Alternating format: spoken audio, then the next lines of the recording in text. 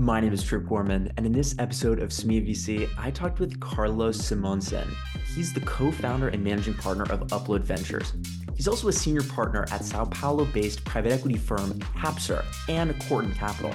He previously worked at Avant in Chicago and for 3G Capital, where he worked on the Kraft-Heinz merger.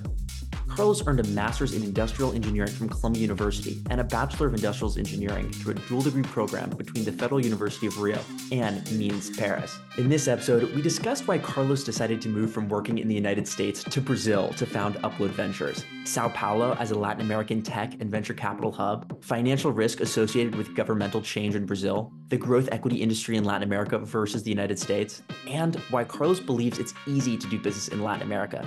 We discussed all this and more in this episode of Semilla.VC. Okay, Carlos, could you start by telling the audience a bit more about your work history up to and including your current role at Upload Ventures?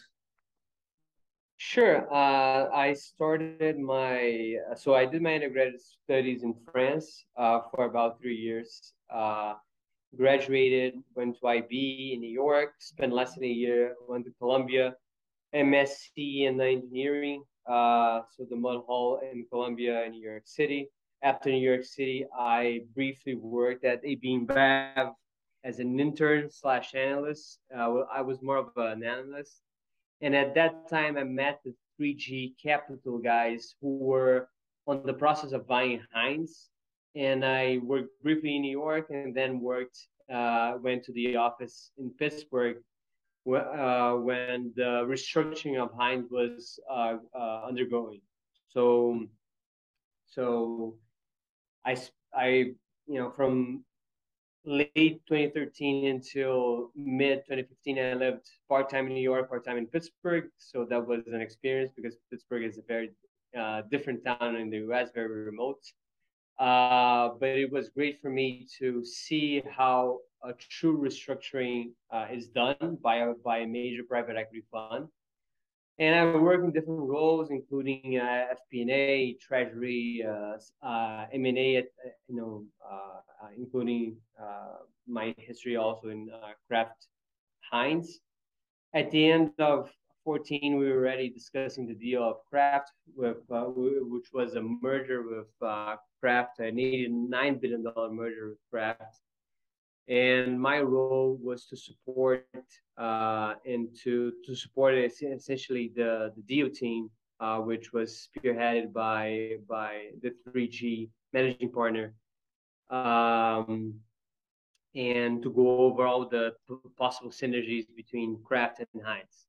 The deal was announced in late March that year, and we closed the transaction in July of that year.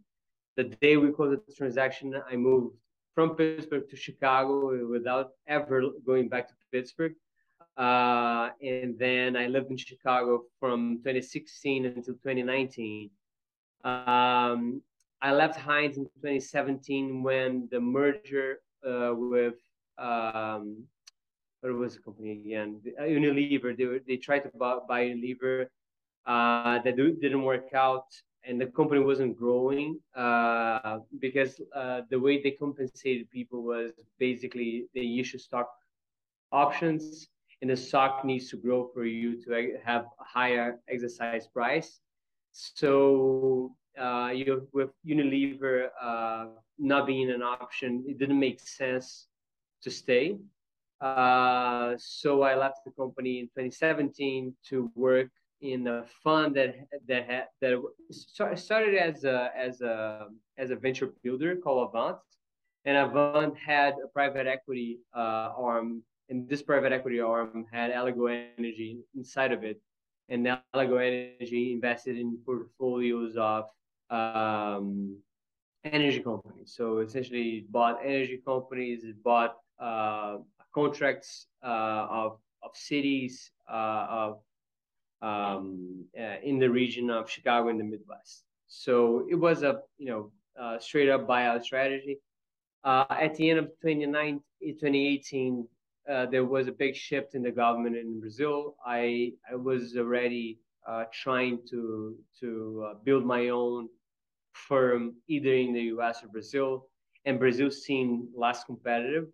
And my case proved right when I came back. So I founded with Mario Moraes, he's my business partner for a long time now. We founded Capture Capital. There was another person in Capture Capital as well. We had this person leaving, and we rebranded to Corton Capital. And the idea was that there was lack of capital to do growth equity investments in Brazil. There's a lot of capital to do seed and Series A, but lack of capital to do growth investments in Brazil. So our first, our most famous deal, let's say, in the growth stage was Niue, buying Niue from the founder and selling it to B3, which is the stock market of Brazil. Works exactly like the Nasdaq. And we did that between 2020 and 2021. There was like a major, it was the rockiest deal I've ever been involved in. It was my first, let's say, special situation slash growth deal in Brazil. We also led the Series F of Loggy, the delivery company. It was a straight up primary round, Series F, the biggest e-commerce delivery tool or service, if you want, in Brazil. As Corton Capital, we have invested in the primary. We've invested as major shareholders, major investor of OLIS Series E round. We were the second largest institutional check. And between last year and this year, 2021, 2022, we negotiated a secondary round in wildlife. At that time, we were the early stage team of SoftBank was being carved out of SoftBank, and they didn't have a late stage strategy. So me, Mario, and two other members of the team joined the early stage team of SoftBank, and together we form Upload Ventures, which is a full stack firm for both early slash seed and Series A, and then we do SPVs on the growth stage. We don't have plans yet to do growth, a full stack growth fund, but it's in the roadmap.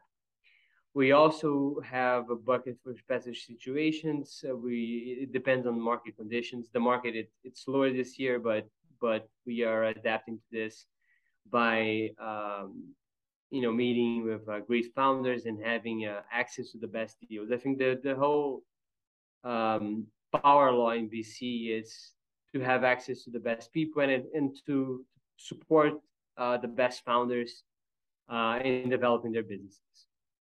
So we try to position ourselves as a Sequoia or benchmark. We're not there yet, of course, but we are becoming more and more specialists in verticals that we like, such as B2B software, productivity, health tech. We have one investment in social media.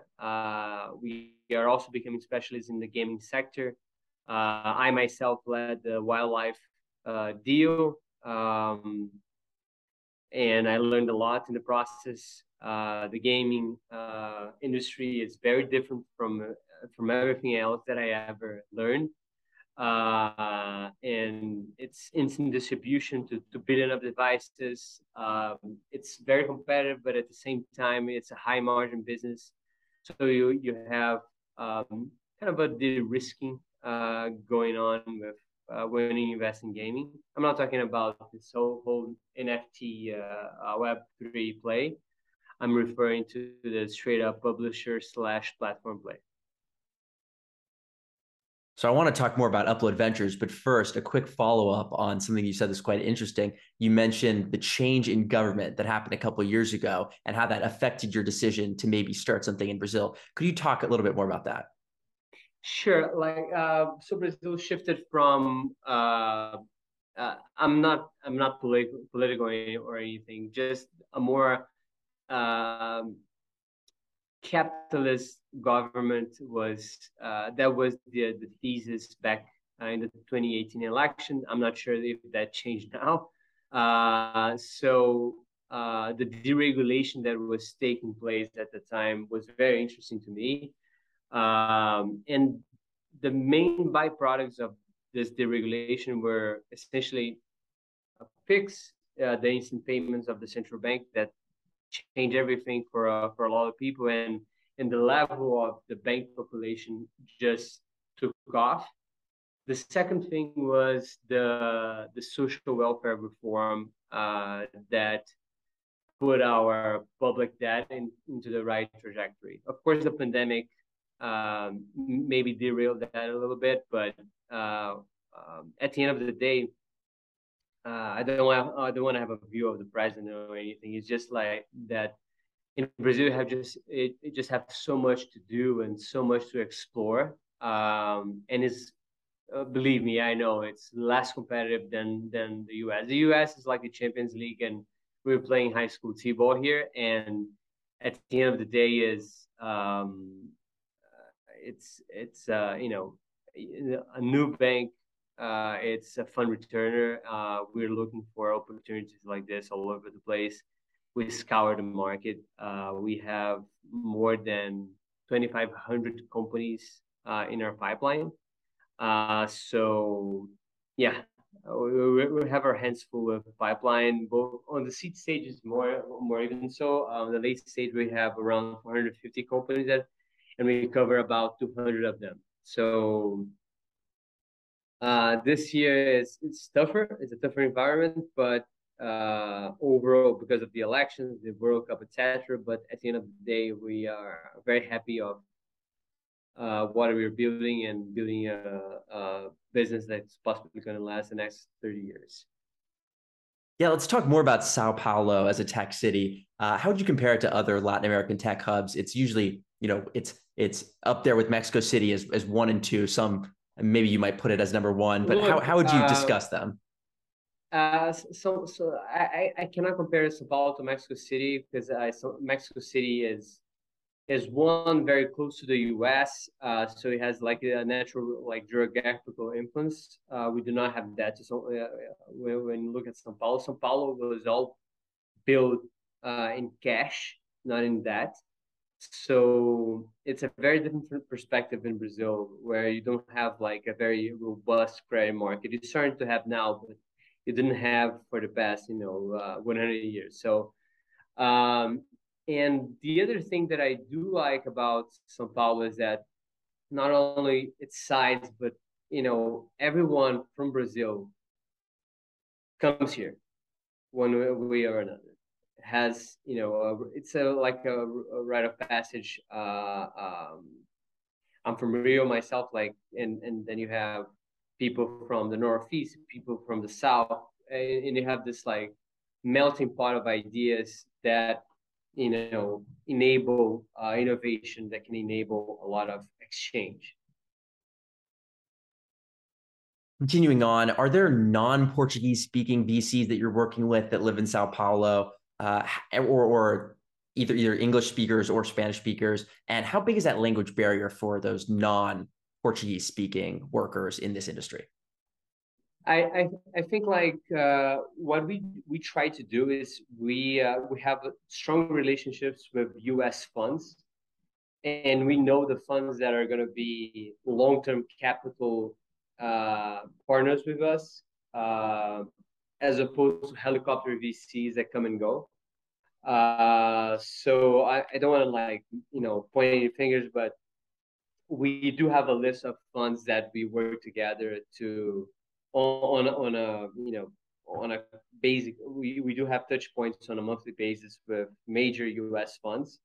So I think it's less of a geographical barrier of those VC funds do not need to have a presence here, but they count on us for deal flow, and we count on them for expertise, right? And U.S. go to market.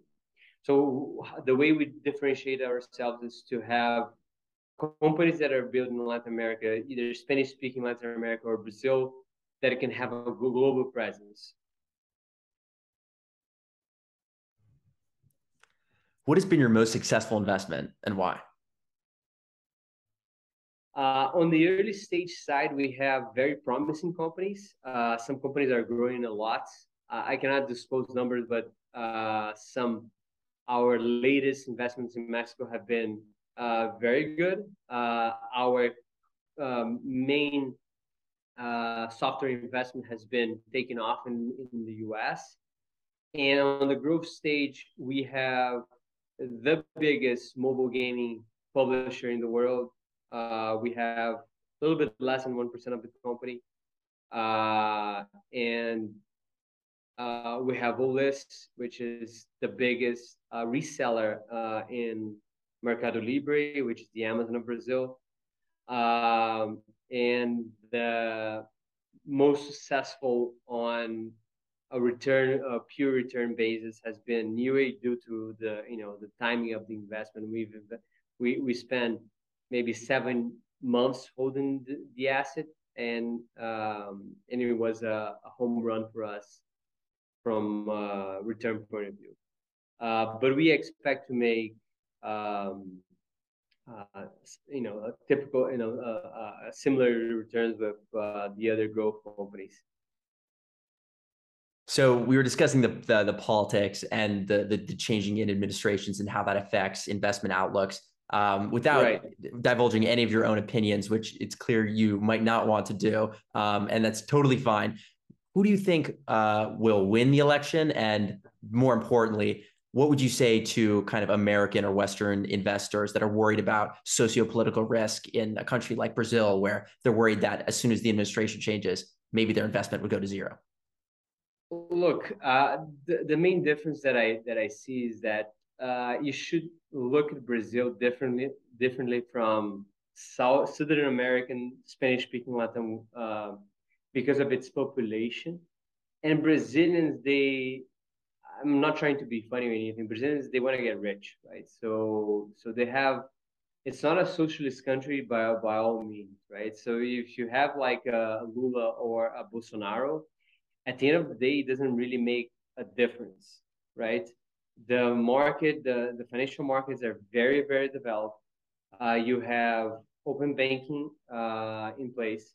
You have PIX, which is the Fed Now program that is being copied from Brazil.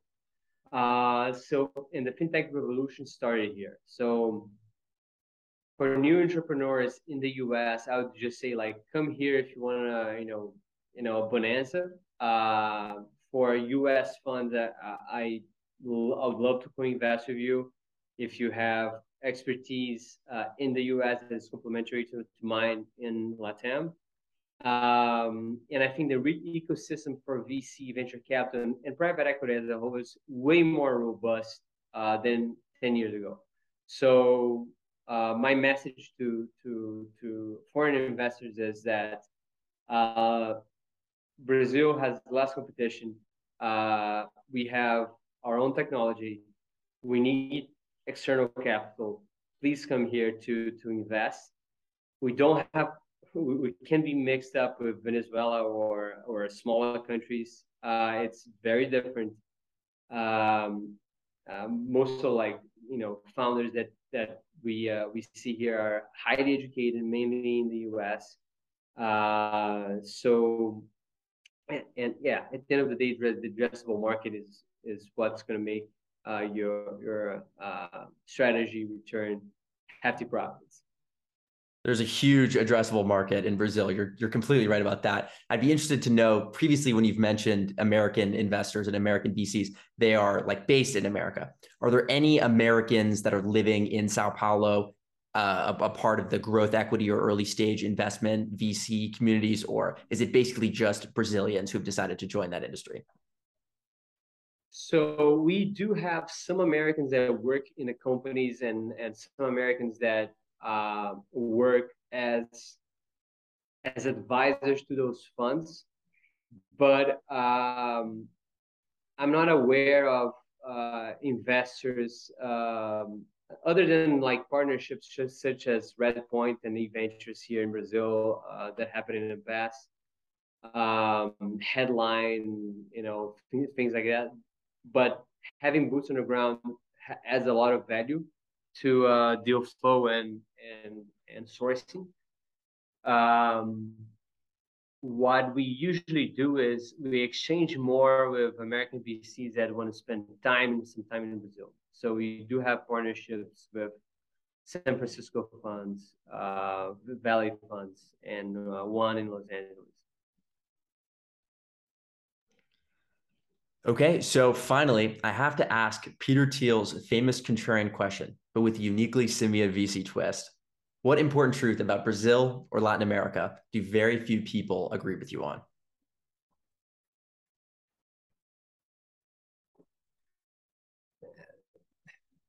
That is easy to do business. Very few people agree with me in that.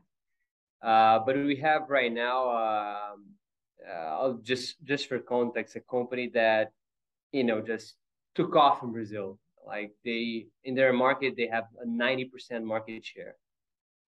In the US, they are struggling a lot more. So it's just a question of how well you execute. You have the same tools and internet and everything that comes with it, like ERP, banking as a service, whatever, enables local businesses. So it's not as it used to be, right? Things have changed. They are way more robust, and you have a never larger software demand. Carlos, thank you so much for taking the time to come on the Semilla.VC podcast today. I very much appreciate your time. Sure, I appreciate it, Trip. Let me know if you need anything else. Thank you for watching this episode of Semilla.VC. My name is Trip Gorman. Don't forget to like and subscribe wherever you view the podcast. And don't forget to check out our newsletter, Dealflow LA, which can be found by going to dealflow.la.